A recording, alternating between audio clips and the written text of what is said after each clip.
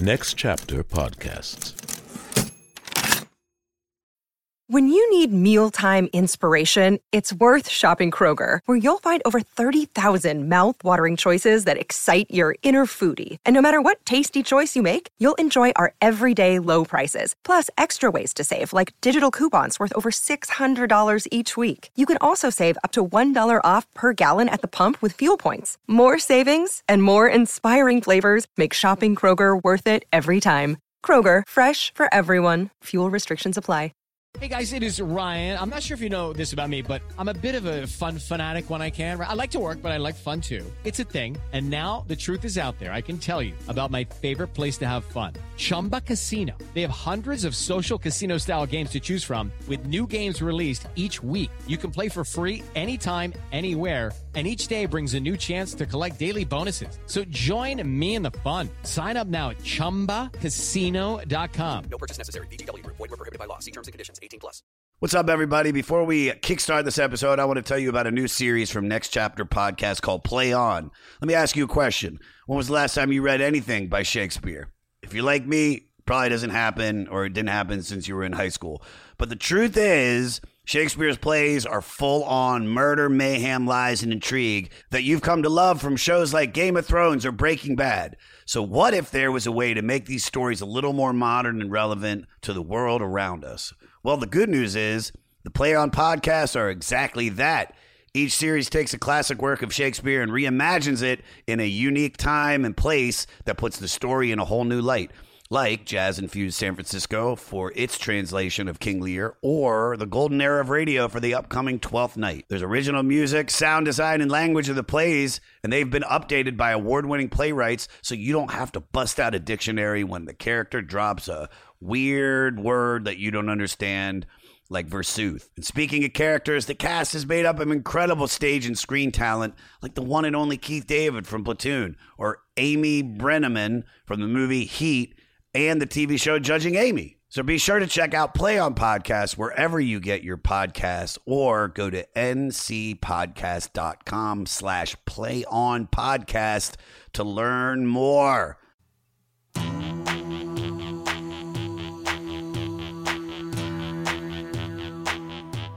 The 500. The 500. J.A.M. been walking us down through that 2012 edition, so it ain't nothing too new. Hundreds more to go, and in need of a friend. The king of fleece for Angelo, talking the 500 until the end. Talking the 500 until the end. With my man J.A.M. on the 500. Talking the 500 until the end. Linger on, your pale blue eyes.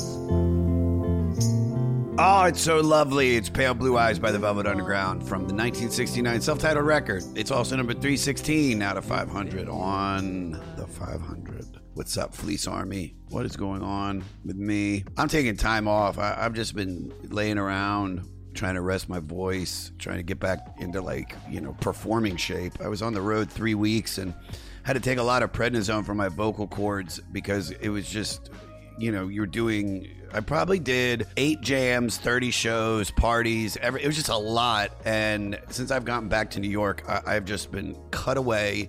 I'm catching up on records that we got to listen to. We'll tape a couple podcasts here and there, but for the most part, I'm just having a time. Just having a real chilly sesh. Me and Lekka dog. How you doing, Lekka? Looking good, girl. Lekka's birthday's in October, so October 19th. If you remember that, and you send a message to me on October 19th saying happy birthday, Lekka, I will send you free merch. Deal. All right, join the Patreon, because you can ask questions if you pay $5 or more a month. Patreon.com/the 500 podcast. There's little areas where you can write questions to the guest and we will read them on each episode. So patreon.com/the 500 podcast. Oh, I got some stuff. Yeah. May 23rd, we're doing a Shimmy Shimmy at the Comedy Store. June 12th, we're doing a goddamn comedy jam at the Comedy Store. And June 13th, I'm doing another Shimmy Shimmy. I'll be at the store. I'm at the Cellar. I'm at the Stand. I'm at New York Comedy Club most nights, except for this week because I'm doing nothing. But it's all there.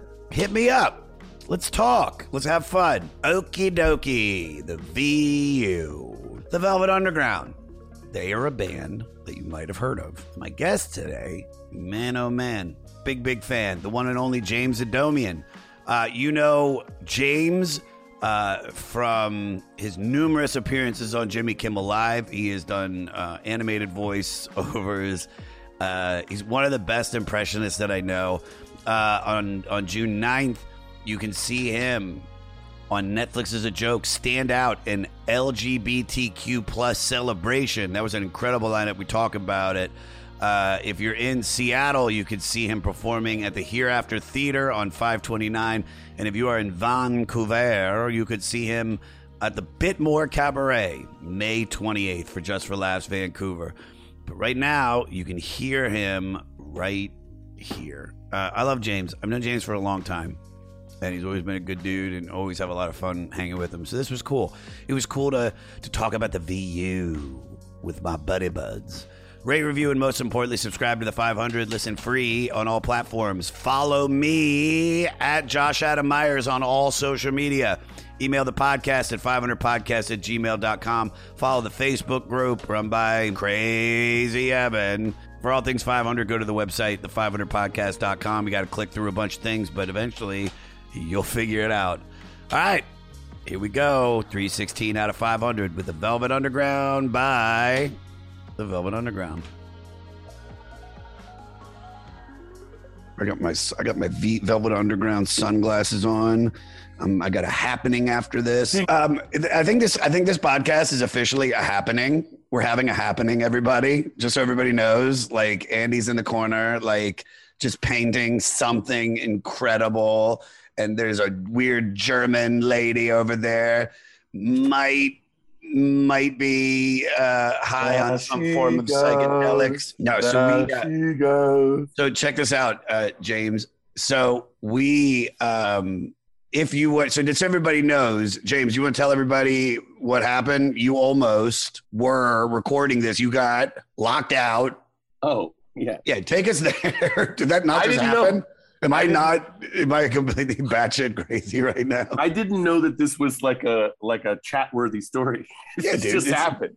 It's real. It's real, and the fans want real. It hasn't become an anecdote yet, but now, okay, here we go. Yes, I went down to try to get coffee in the lobby. Of course, that was closed, and then coming back up with Pop-Tarts and apple juice.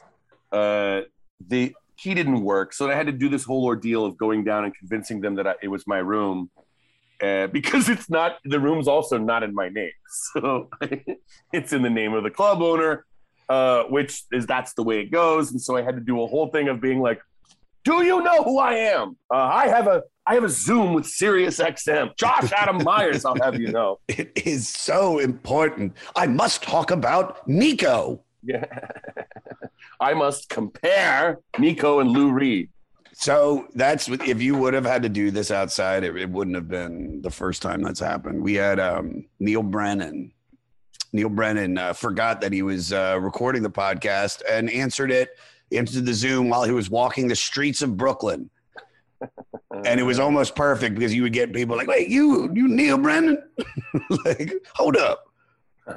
It was great.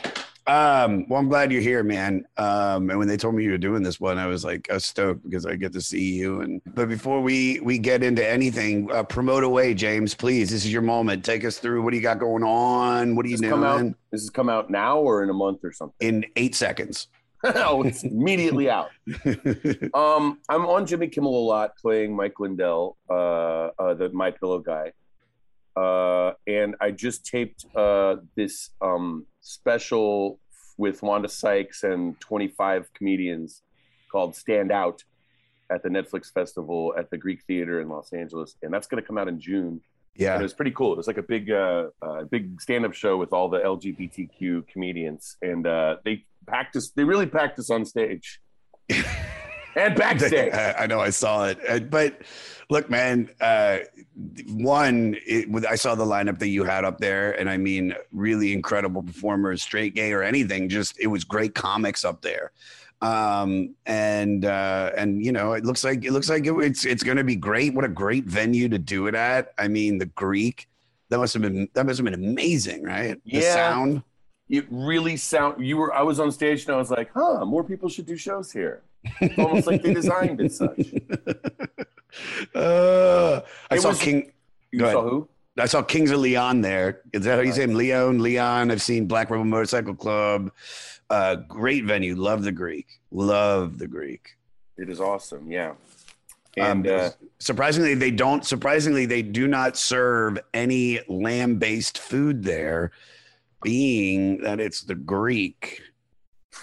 That's my time, everybody. Okay. All right. Go follow me on at Josh Adam Myers on all social media. They don't serve any lamb-based food because no one does. They wouldn't even have to implement that rule. What are you talking about, dude? Every 930 clubs got gyros.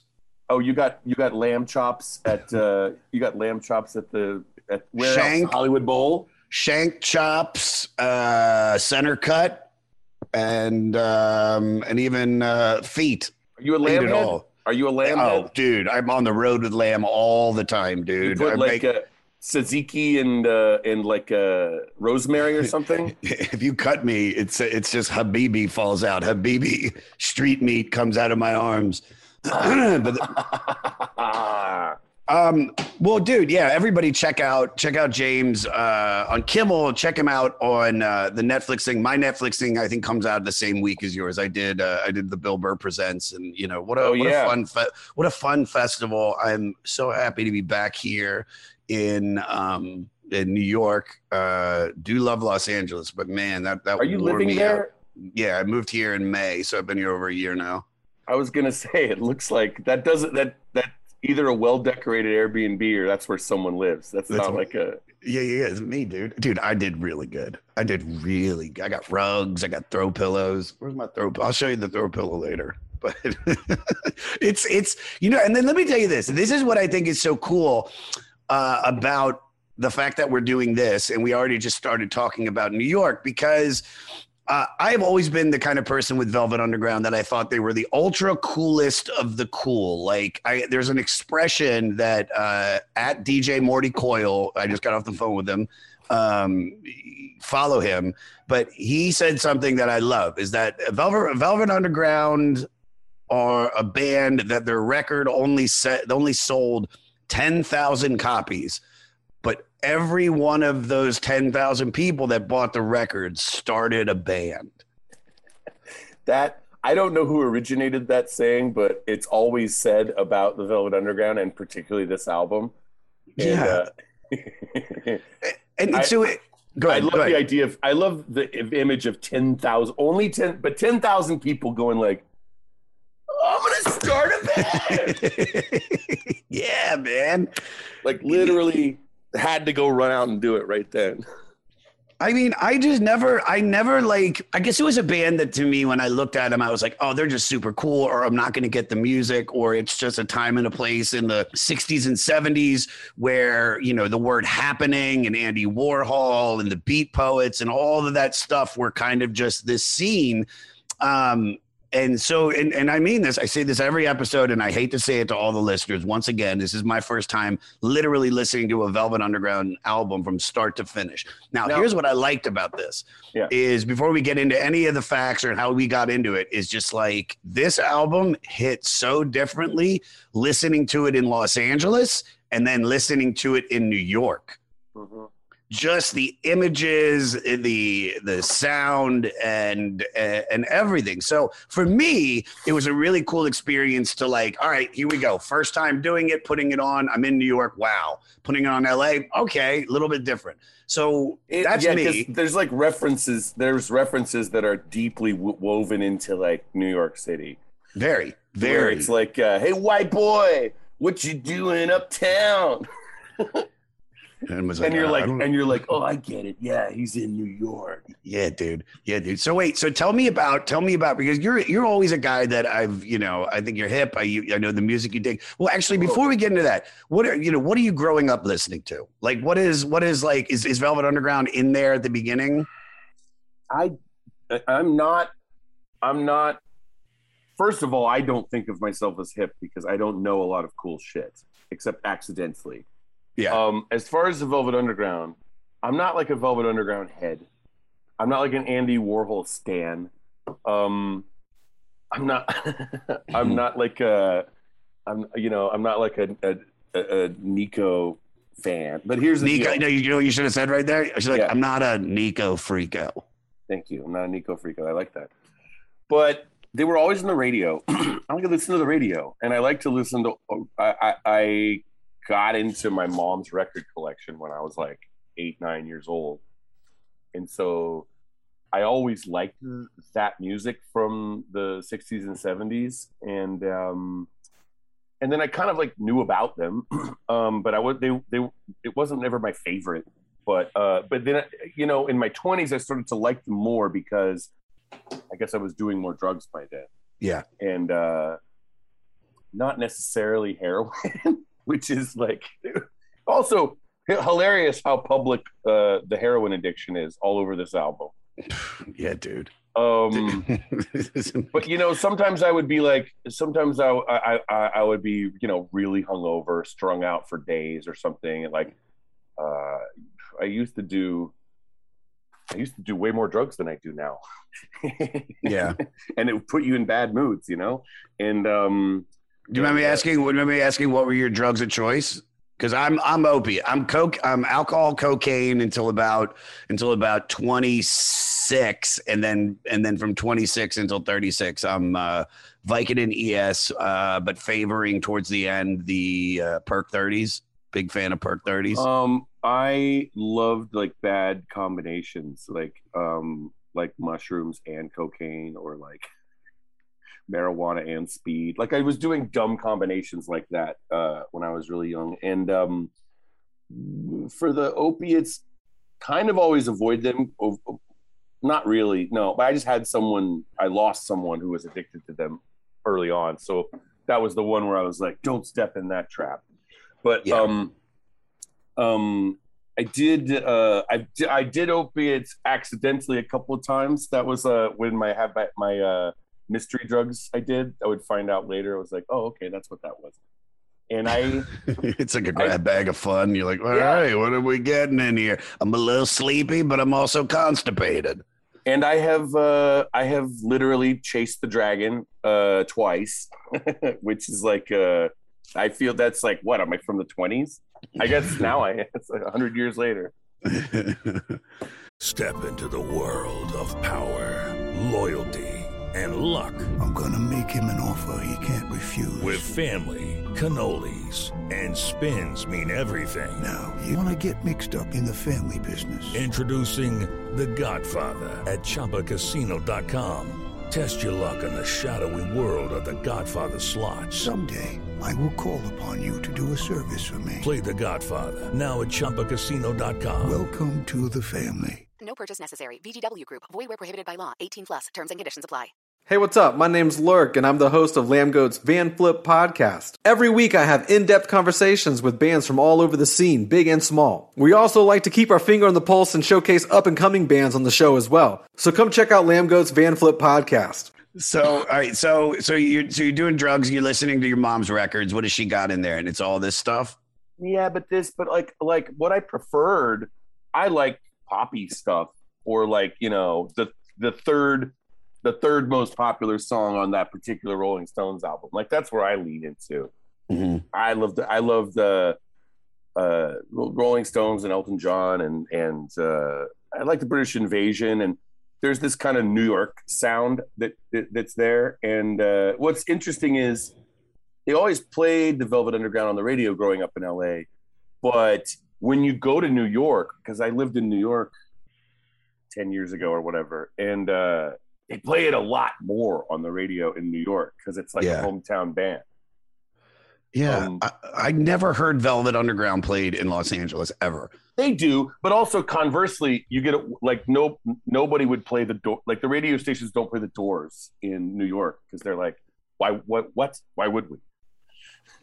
Very LA band, yeah, for sure. Very LA band.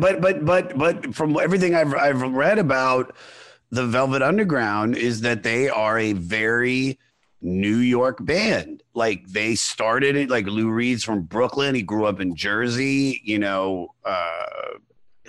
Correct me if I'm wrong. I'm just looking. Here's the all right, let's do a little biography on him and then we'll get into how you got into him. All right. So just so everybody knows who the Velvet Underground is. Lou Reed, born in Brooklyn, grew up in Jersey, regularly targeted by bullies and developed a variety of phobias and anxieties. At the age of 16. Pardon me, sir. It's furthest from my mind. Stop giving me a wedgie. At the age of 16, he started to experiment with drugs, hoping to deal with his problems. Reed's parents followed the advice of a psychiatrist and submitted him to electroconvulsive therapy. Many years later, he would write about the traumatic events of the treatments in his song, Kill Your Sons. But that's getting a little ahead of ourselves. He found solace in music. Here we are, back to the meat and potatoes. Formed a band called the Jades and had his first single at 16. He then took a job at Pickwick Records, and I like saying that, Pickwick Records, and wrote and recorded songs to help fill out albums on the label. It was there he met musician John Cale. He recruited a college friend, Sterling Morrison, to play guitar, and then later on brought Maureen Tucker to play drums in a new band. Originally, the group performed under a number of names before settling on the Velvet Underground in 1965.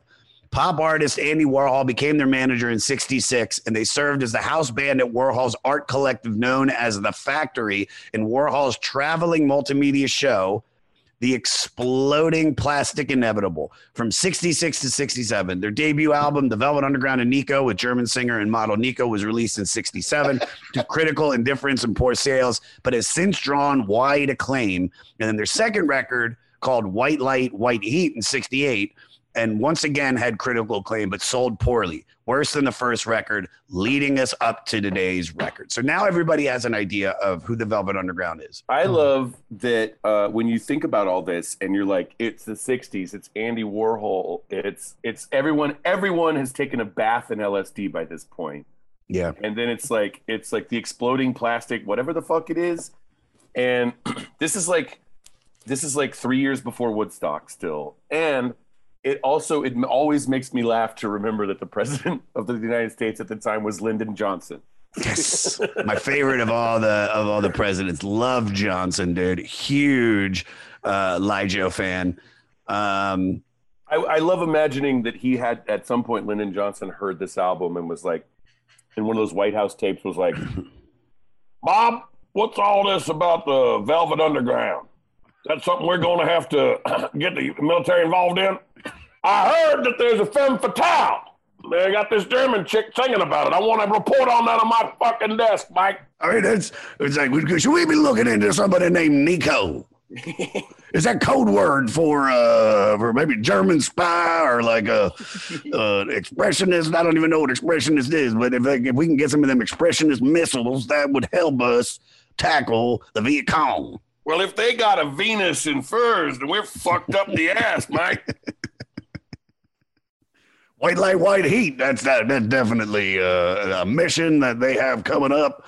And something about exploding plastic inevitable. What is inevitable about plastic and why is it exploding?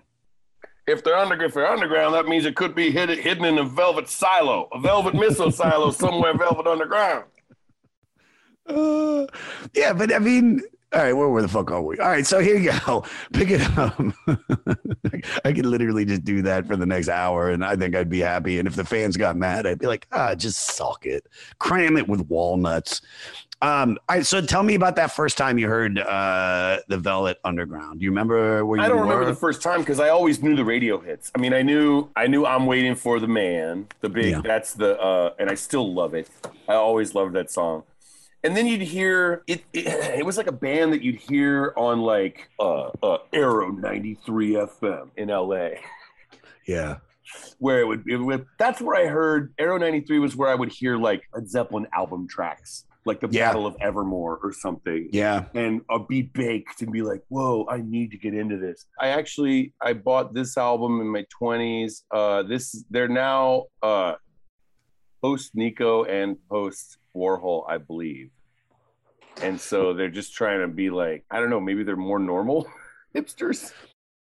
Oh, man, this is a good conversation, and we're going to get right back to it. But before that, I want to quickly mention another show I think you're really going to enjoy from Next Chapter Podcast called Scopophilia.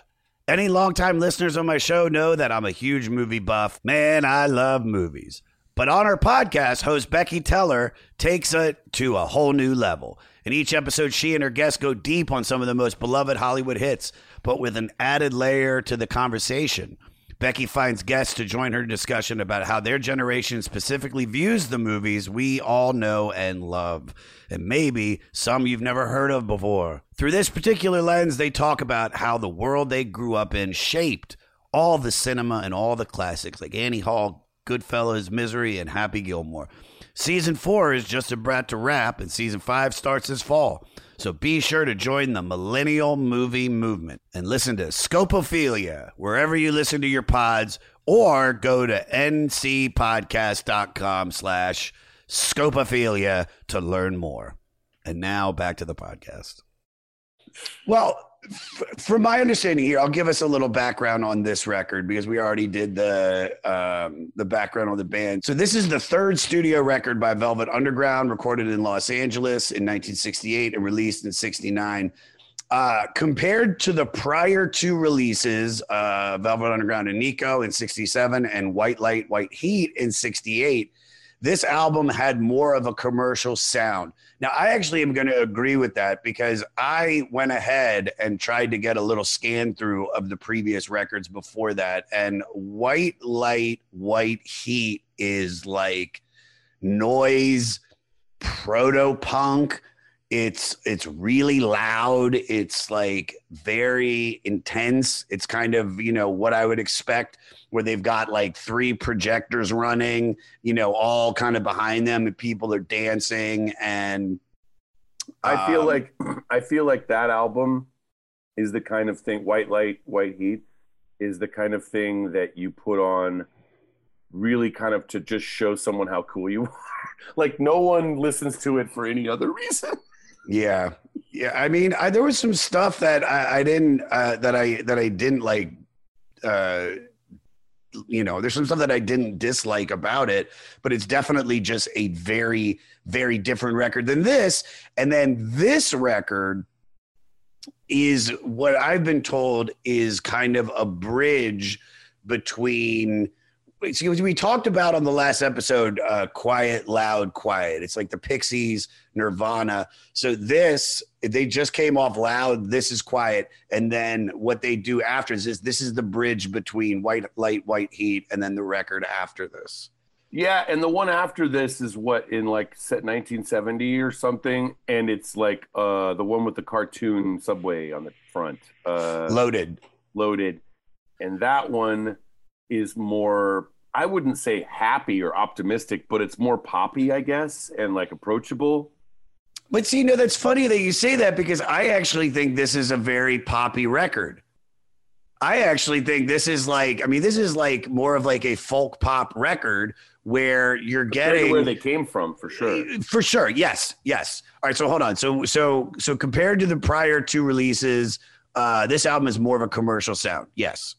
It was more straightforward rock and ballads about love, religion, and loneliness versus sex, drugs, and horror. Reed did this intentionally to balance the abrasive White Light, White Heat, and felt the band had done as much as they could with that kind of sound. Lou also wanted other band members to sing on this record. Reed considered each song to be its own little play. All tracks were written by him. Despite critical success, the album failed to chart due to a lack of promotion from the band's record label. The poor sales... I know what that feels like. The poor sales led to the group being dropped from their record label. This was the first album the band released without founding member and bassist John Cale, who was removed from the band by Reed due to creative clash. Reed wanted to bring Yeah, Reed. I didn't. Can we find out what they fired him for? Jeremiah, do that. Reed wanted to bring the band's music to a wider audience with more accessible music, while Cale wanted to do wild experimental things like record with amps submerged underwater. He's the Tommy Lee of the group. You know what I mean? Like he wants the drum set spinning upside down. He wants to wear the butt thong. John Cale. People always made the comparison between him and Tommy Lee. The rest of the band didn't want to fire him, but Reed gave the group an ultimatum. He was replaced by band friend Doug Yule. Morale in the studio was generally high. Yule said that recording this record was a lot of fun. The sessions were constructive, happy, and creative. Everybody was working together. That's what it sounds like. It sounds like a bunch of guys that are in the same room together, all recording at the same time. Now, John Cale would come back, I think, for the next one. But I love that's a pretty big shakeup. You got rid of Nico and Andy Warhol and John Cale, and you're still calling it the Velvet Underground. Well, I mean, that's your bread and butter, man. That's the coolness of the cool. Like they're the Velvet Underground. They're like this thing. I just always looked at this bit, dude. When I showed up and I was wearing the sunglasses, like, and I'm dancing, like looking through these tracks, this is so like 60s, 70s happening. Like, you know, what goes on? First of all, the first time I heard it, we were doing a goddamn comedy jam at the Comedy Store, I think in August, and Burr was supposed to do it. And something happened and he couldn't. So we called Mark Maron like the day before, and Maron's like, I'm in. But Maron is that dude that's like, man, what the fuck? What do you want me to play? But no. He is not. What do you want me to play? It's this is what I'm playing. It's not. I don't. Well, this is the funniest thing. There's a funny story about the first time he ever did the jam. It was the same situation. Burr had dropped out, and he called Mark, and Mark calls me up, and he's like, all right, so, you know, like, what's the show? I tell him the show. He goes, okay. So we do a song. I'm like, yeah. And he goes, all right, well, I'm thinking like the Rolling Stones. And I go, perfect, dude. There's so many great songs. Pick something that the audience knows, and, dude, you'll have the best time. And he goes, yeah, I could give a fuck about the audience. I'm going to do this 1968 B-side off a Japanese-only release called Little Red Rooster. And that was kind of the situation for this. I was like, what do you want to do? You want to do something popular? He goes, no, man, I want to do What Goes On by the Velvet Underground. And it was actually really cool, James, because the Mark way that did? Yeah, it was really cool because I didn't know the song. The song sounds great, but he walked out there with his guitar right at the beginning, and as he told like a story, he would kind of like play these like blues licks, and then the crowd's just kind of behind him, and he's really got their attention because he's an incredible storyteller, an incredible comic. And then he just goes into this, and even that the band didn't, not the band, even though the audience didn't know this song, like it wasn't, you know, it wasn't like, I think who else, somebody did, you know, wait, what do you want me to? You want me to be Uncle Joe Benson and play the fucking hits for you? Fuck! Why'd you come here? That's good. That's a goodie. But yeah, he did it, and the crowd loved it, and that was the first time I had heard that. So when I put this record on, and What Goes On was there, you know, it immediately I was like, okay, I know this. And then you get to Pale Blue Eyes, which is beautiful song, probably one of the most beautiful love songs I think that they've written. Let's find out a little bit about Pale Blue Eyes. The song was written for Reed's first serious girlfriend and true love, Shelley Albin. Although Shelley wasn't married and did not have blue eyes, details he changed to make the song work. He tried many times to get her back, and therefore what he had but couldn't keep. Yeah, been there many times. Actually, that's funny. There was a guy, I hooked up with this guy in his car when I was like 24, and he puts this song on, and he was this Mormon guy. You hooking up with a Mormon? He was this Mormon guy from Provo, Utah, who was like trying to figure out his life. And so he's visiting West Hollywood for some reason, drove down from Utah, and we hooked up in his car, and he had blue eyes and like blonde hair. He puts this song on, sadly, as a way of being like, I have a religion that I can't be with you. And so like We had just had clumsy car sex, and then we're smoking cigarettes, and he puts this song on, and he's like, "You know this song?" And I'm like, "Yeah." And I just listened to it, like staring out the window, and I think he was really sad because he had this dumb, well, you know, he had a dumb religion. He believed the wrong thing, and so he was like, "Well, I can taste your delights once in my life, but I'm not going to come back and make it a regular thing." Delights, yeah, Turkish delight. My funny Armenian delight. Thank you. Well, you're 100%. I should have known that. The 25%. My experience with Mormon people. I don't know if this when saying that it sounds like I'm about to say something really offensive, but it's not. When I was in high school, the bus used to pick us up at our stop, and then it used to drive out of the neighborhood. But there was a Jesus Christ of Latter-day Saints that was just built, that every morning the Mormon kids would have to go to, I guess, CCD. I don't know. It's like Hebrew school, but for Mormons. Every morning they'd have to go. And the bus would pull up, and there was about 7 kids. And as they all got on the bus, every morning, I would sing, "Let's go play with the Mormon kids and run with the Mormon, play with the Mormons, be with the Mormon kids." The way you say it sounds like Moleman. I could be saying Moleman. I could be saying Moleman. Underground. They all live underground, like the Velvets. They're the Velvets, the Velvet Undergrounders. Bob, we got to talk about this. We got some pale blue eyes out there. That's a major threat here to democracy. I want to know. I want to get a full report on my desk by Monday morning about what the hell is going on with these pale blue eyes. They're saying we can never be together. Is that some kind of economic threat from NATO?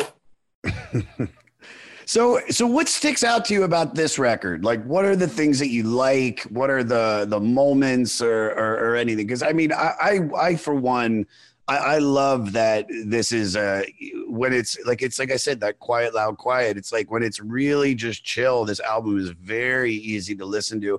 And then when they turn it up on certain songs, like What Goes On, Beginning to See the Light, like I hearing that song, I just see a bunch of like the band playing it with like no emotion and like girls in those like flowy, like, "And I'm beginning to see the light," and the projectors going, you know what I mean? It's so happening. Has that song been used for any commercial campaigns?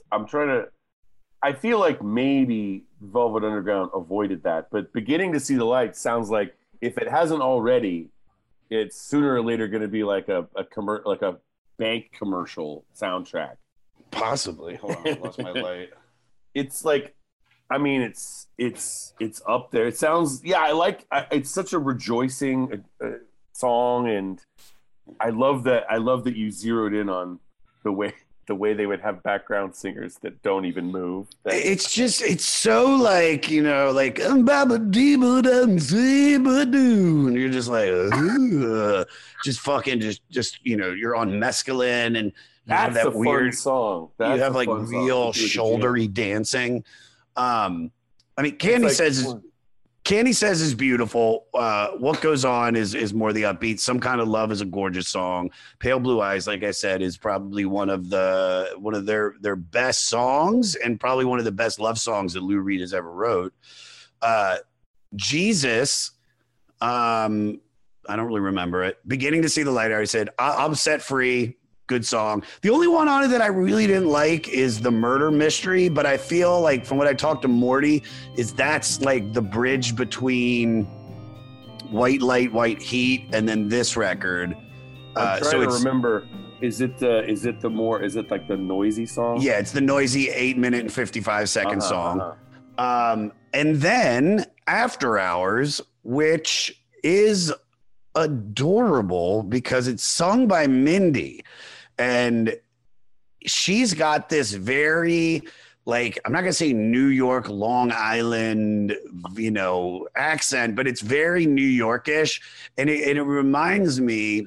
I want to sing a song. Yeah, it's very like. When do I get to sing a song? It's very, do you remember in the White Stripes records, they have these songs at the end where it's like Meg White singing and Jack White singing, and then there's some other British girl singing, and it's just a very like sweet, like, you know, like and I just wanna be friends.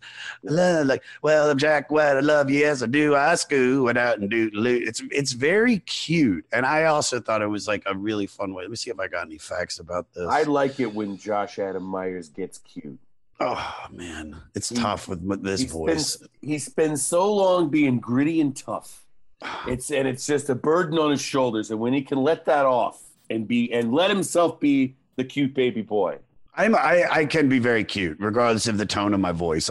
Hello, Tom May here, host of Future Friday. I've spent the last 15 years on the road with my band, The Menzingers, where I've met all kinds of wild and fascinating people. So I started a podcast. On Future Friday, I talk to fellow musicians about the moments that made them, their passions outside of music, and the curiosities that tie us all together. I've also talked to the likes of UFO researchers, magicians, soldiers, and documentary filmmakers, and I'm constantly searching for folks that can shape and change our view of the world. You can check out Future Friday wherever you like. This is Krista Makes, guitarist and vocalist for Less Than Jake, and host of Krista Makes a Podcast, a songwriting podcast where every week I'm joined by an amazing guest to break down the writing, recording, and release of one iconic song from their career.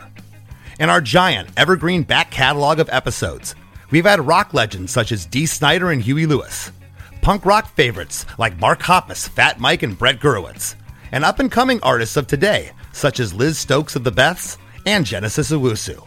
We've had guests from all genres and styles of music, and I guarantee that if you peruse our back catalog, you'll see several episodes that'll make you say, man, I gotta hear that.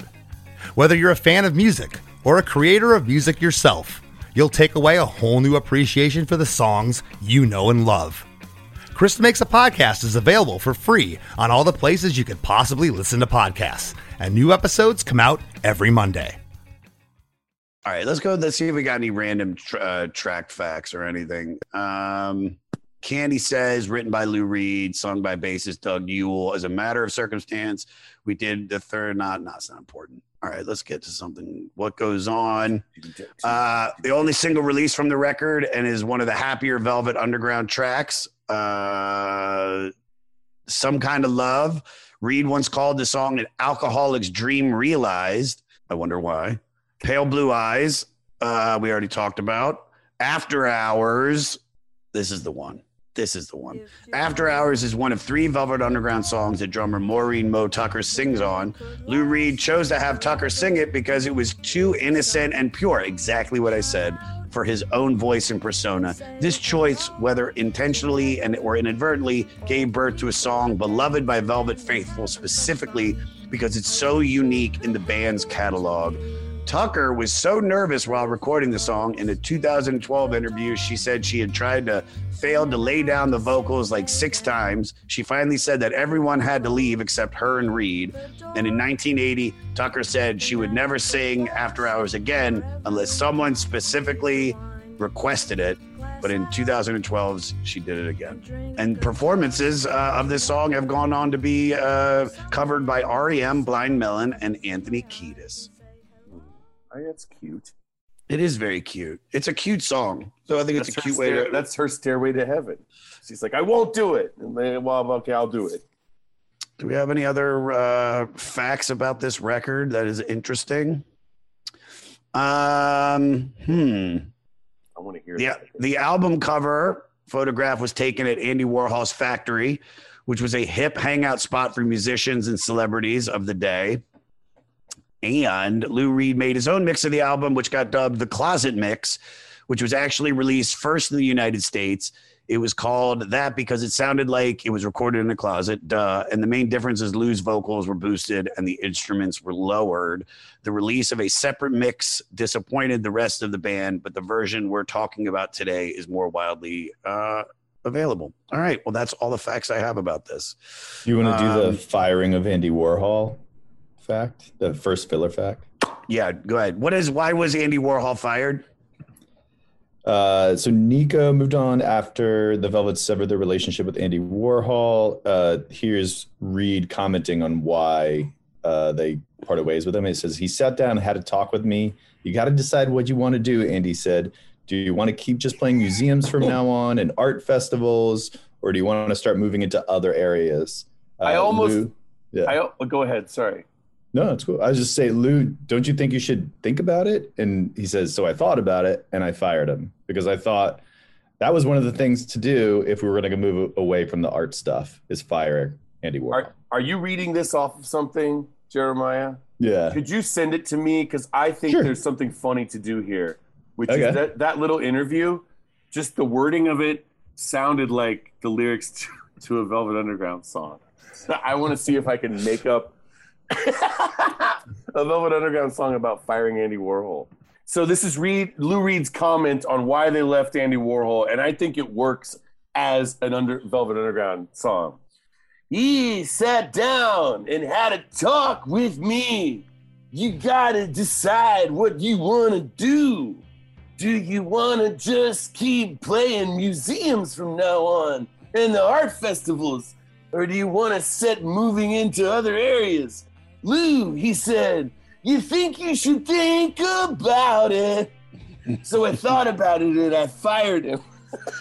Because he would in the lyrics, he would have something. And then I said, "Hey man, are you sure that's a good idea?" And then he goes, "Come on, man, you're gonna be complacent." I said, "Are you sure we're getting royalties?" And that's when you gotta do-doo. Do you wanna play museums, or do you wanna start playing bigger places? Here's your question that since we're talking about this. Is there? He said, "Lou, don't you think you should think about it?" So I thought about it and I fired him. Here, I have a question. That's how that would go. I have a question for you. Like, who was your Andy Warhol? And I mean that like helping. No. I mean like, you know, the way that Andy was instrumental in the band. Like who was your Andy Warhol? That's a good question. I like that. I mean, I don't know. Who is my Andy Warhol? Oh, I mean, there's like theater directors I had early on doing sketch comedy and stuff, I guess. There was like the mad genius of Patrick Bristow or Drew Droege. Who were they? Yeah, these are guys that were early on. Groundlings figures, yes. Patrick Bristow was a Groundlings director and teacher. And Drew Droege is a prolific, amazing drag performer. And you should have Drew, actually. You should have him on Goddamn Comedy Jam if he'll do it. But he's a storyteller also. And like it's really crazy. He's like a really crazy sketch comedy guy originally, which is how I know him. And super funny and insane, and actually kind of would be great at playing Andy Warhol if you put the right white wig on him. That's a fun part that like I feel like if you're gonna make a movie that takes place in the 60s, there's like a 50% chance that somebody gets cast in like an Andy Warhol cameo going like, "Oh hey, I love being here." That's like a juicy cameo for any reboot 60s thing. I want to see more Andy Warhol, 80s Warhol. I mean, now I'm going to sound like a fucking idiot when I say this. Is he that prolific? Like, was he like, I mean, the way that like he was, I mean, at one point say he was the most famous man alive. Like, is it from the art? I know I'm going to sound stupid and people are going to shit on me for this, but like, yeah. Here's the thing. It the artwork to us looks like in like the background of our life. We've always seen the soup cans and the Marilyn Monroe. So we're like, what's so great about that? But at the time, believe it or not, no one had thought of that. And so it was like this ultra splashy, optimistic nihilism or like cartoony. It's like this cartoony, pop-friendly, ironic commercialism. And there's imitators. Lots of imitators come after him as far as an artist. But yeah, it's like, I think that it just seems ubiquitous to us. so it doesn't seem interesting. And I guess at the time it seemed more interesting. Although, you know, he definitely was like, there's not a lot to understand that's not there on the surface. I went to the museum, the Warhol Museum in Pittsburgh, where he's from, and it's fascinating. It's fascinating. I'm not like a super Warhol fan. I'm glad I went, you know, and I looked at all the exhibits, and I come out of there and I'm like, all right, that was fun. I bought a shitload of shit at the gift shop. You better believe I did. I want to pretend I'm like, I want to have what I've always liked is the idea of the factory. That's the coolest thing about Warhol, the factory, where you're like, and there's just people always partying and fucking. And we're artists, and there's a never-ending party, and oh my God, you're it, you've got it, it's great, and you're just presumably just never sleeping. Nobody ever eats breakfast. It's just like constantly something hip and cool and artistic is happening. There's no breakfast. Yeah, they're not allowed to. It's just like, no, it's we start at lunch. Oh yeah, it's a good every meal. We have dinner for every meal. I guess it is this like mythical place. And then go ahead. No, I was just gonna say, it's just I get it 100%. I get it, but you said it perfectly. It's just like the soup cans were just around, and it's like it was never. You have to look at what it was like when somebody first did that pop art like that. You know, just took a picture and then just changed it enough, and like, oh. And I think he was influential in the way that everyone imitated Andy Warhol, in the same way that Velvet Underground obviously has influences on a lot of bands that come after them, especially in the punk movement that comes like right after it. I think in visual art, Andy Warhol's influential in things that we don't consider art, like advertising and marketing and stuff, where they're like, oh, we can say something without saying it. Whoa. Yeah. No, I get it. Let me see. Andy Warhol's, this is a Patreon question. And this is for you. Probably Andy Warhol's most decisive move as the Velvet Underground's manager was adding German model Nico to the band as a vocalist. Which is like bad move. Yeah, well, I was about to say, that's the question is, do you think Nico was a good addition to the band? To me, it's just purely comical. There's probably a bunch of Velvet Underground fans that are like, it's outrageous that he doesn't like worship John Cale and have him nuanced opinions about Nico. And I'm like, I'm sorry. The whole thing about Nico is hilarious. You know how she died? No, tell me. She was on vacation in Spain on the beach or something, and went to go buy marijuana, and I think she fell off a bicycle, or someone like knocked her off a bicycle on vacation in Spain, and then she just died. Like, not a way that a grown-up should be able to die. And Sonny Bono-esque, yeah. It's like weird. Yeah, but it was like a touristy beach, and then like she died like having fallen off a bicycle. No one dies that way. The bicycle was also 15 feet in the air. It was one of those big ones with the big wheels. Just so you know. Of course it was. That's how she vacationed. Yeah, with the big wheel and the small wheel. And, you know, I think it's because they didn't take her to the hospital. They didn't believe that she had a serious injury or something. And it's like bumped her head or something. And that would be fun to have Nico formerly of the Velvet Underground, trying to be like, I've suffered an injury. I need to get medical care. Why can't she see the doctor? There's a lump on her head under her hair. So you think she wasn't a good addition to the band? No, I think it's comical. I think it takes it in this insane direction, this crazy detour that had to happen. And like so much about them is the early Velvet Underground is hilarious. Where you're like, why are they why are they fucking doing this? What do you mean? Like, dude, I don't know a lot about the band. Right. It's just they are funny to me. I put them on and I start like singing along, washing the dishes or something. This album, Velvet Underground, is actually probably the coolest one to listen to non-ironically, like to just actually be like, this is a great album. There's nothing ironic about this record. There's nothing about this record that I would think is even rooted in the era that it came out. This is something that you can listen to now, and it hits just as good as it did probably back then, if not more, because of the test of time and all this stuff that's gone with it. And the later one, Loaded, I like a lot too. And both of these albums I've listened to like on ecstasy or coming down from Molly or coming down from mushrooms or something. And this album is actually great for kind of coming down off of mushrooms, because it's like there's melancholy to it, but it's also like it's not dire, you know? Yeah. It's I get it. It's like you're gonna come down here now, and then it's not gonna be that bad forever. But the early Velvet Underground is like it's so cartoony.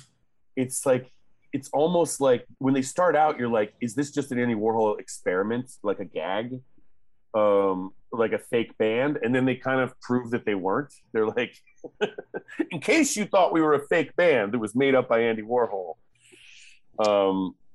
we'll fire some people and do several more albums. Hey, you. Do you have any plans this year?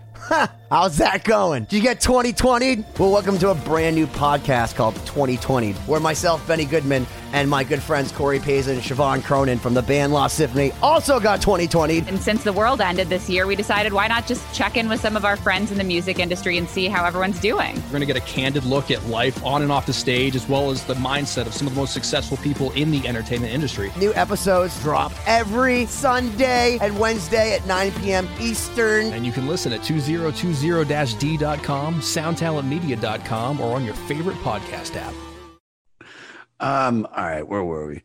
All right, no more questions. Let's wrap this up. All right. We ask every guest these questions. This was great, dude. Favorite song on the record? Pale Blue Eyes. And I do love Beginning to See the Light too. It's more optimistic, I guess, or it sounds that way, ironically. But I like those songs. I particularly like Pale Blue Eyes because I have a couple of deep emotional connections to it, I guess. Sure. I think fucked a guy in the back of a car for sure, and that's the only way you can really listen to a song is while fucking a guy in the back of a car. You're supposed like Lou Reed is that kind of like cryptic drug fueled bisexual rock lord. You're supposed that's the way to enjoy that song. Does it make you like Lou Reed more, knowing about his sexual proclivity? Yeah. Some people get really nerdy and specific about the high fidelity speakers or whatever, like how to listen to a song, certain kind of, it's got to be 180 vinyl or whatever. But like, to me, the real experience is you've got to be like fucking or getting throat fucked with a guy and while Lou Reed is on, to get the true audio experience of the song. Yeah, I get that. I'm going to say Pale Blue Eyes too, but I what goes on, man? I really dig that. All right, what's your least favorite song on the record? I wouldn't say it's my. I guess I just don't remember it much. Is that the noise song on the second side? It just goes in one ear out the other. Yeah. I'm going to go Murder Mystery too. What song on this record would you fuck to? Like, what are you putting on? Well, you answered that one already. Yeah, you already said it. Yeah. This was great, dude. This was so much fun. Promote your social media, whatever you want to promote. But again, hey, yes, Instagram at @Adomian, and like I said, I'm on Standout on Netflix in June, and I'm gonna be in Vancouver and Seattle later in May. Nice. Where are you doing in Vancouver? The JFL Vancouver. Yes. The Biltmore Cabaret. Are you gonna be there? I am not, but we'll be seeing each other. Don't worry. I know. I love seeing you at a festival. Those are good times. That's the best. I'm so happy everything's open up again. It's nice to be making Yeah, money man. again. Yeah, dude. Fucking Yeah, out there. Well, hopefully next time I see you, we're in the backseat of a car fucking. You know what I mean? That's Well, it's harder to do in New York City, but I guess you can summon me there. we'll figure it out. Thank you, brother. I love you, Josh. Great to see you. Thank you. I love you too. What I tell you. The one and only James Adomian. Follow him on all social media at JADOMIAN. J Adomian. Check him out in Vancouver on 528. See him in Seattle on 529. And be on the lookout for his Netflix performance, Stand Out, an LGBTQ plus celebration on June 9th. And then the Bill Burr Presents thing that I did, I think that's coming out the same week too. Listener shout out. Dude, I'm giving a shout out to DJ Morty Coyle again. Once again, Morty stepped in. He's the man. I love him to death. I really enjoy talking to him before these episodes just to give me like a bone up. So I want everybody in here, follow at DJ Morty Coyle. At DJ Morty Coyle. Tell him you love him. We're going to have him on soon. We'll figure out a way. We'll figure out a record, and we'll get Morty to come on and learn his life story because he's such an interesting dude. But big shout out to you, Morticles. All right, who do we got? Oh, shit. Listeners submitted? No way. New music this week submitted by listener Dean Arnott. It's his Edinburgh, Scotland-based band Dead Letter Office. Oh, I like this. He says his major influences are the Velvet Underground, and you're listening to the song Heart in a Box, off the record, Ballad of a Broken Knife. And you can find the links on our website, the500podcast.com. And if you want your music played just like Dean's, send us your song to 500podcast@gmail.com. Next week, oh shit, don't do me like that. Don't do me like that. I will love you, baby. Damn the torpedoes. By Tom Petty. From 79. Damn the torpedoes. Do your homework.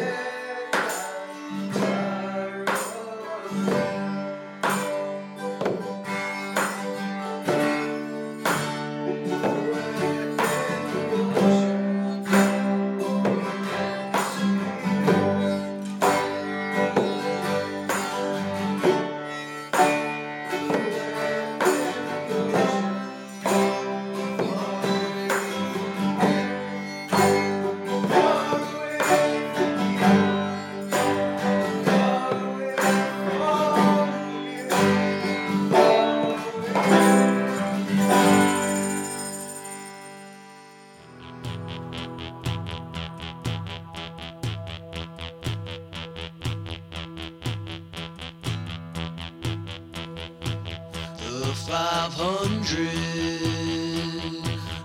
keeping it fleecy for the Fleece Nation on the 500,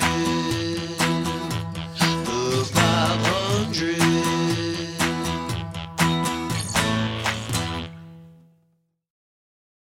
Hey guys, it is Ryan. I'm not sure if you know this about me, but I'm a bit of a fun fanatic when I can. I like to work, but I like fun too. It's a thing. And now the truth is out there. I can tell you about my favorite place to have fun. Chumba Casino. They have hundreds of social casino style games to choose from with new games released each week. You can play for free anytime, anywhere. And each day brings a new chance to collect daily bonuses. So join me in the fun. Sign up now at ChumbaCasino.com. No purchase necessary. VGW Group. Void where prohibited by law. See terms and conditions. 18+.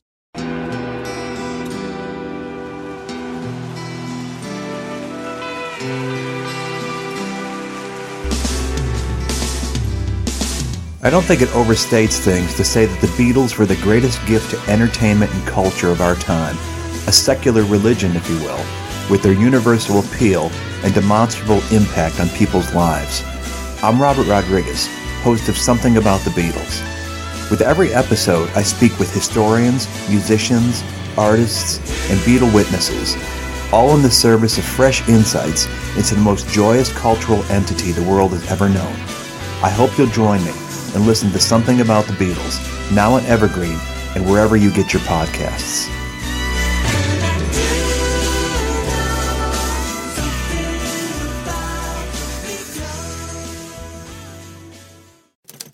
Next Chapter Podcasts.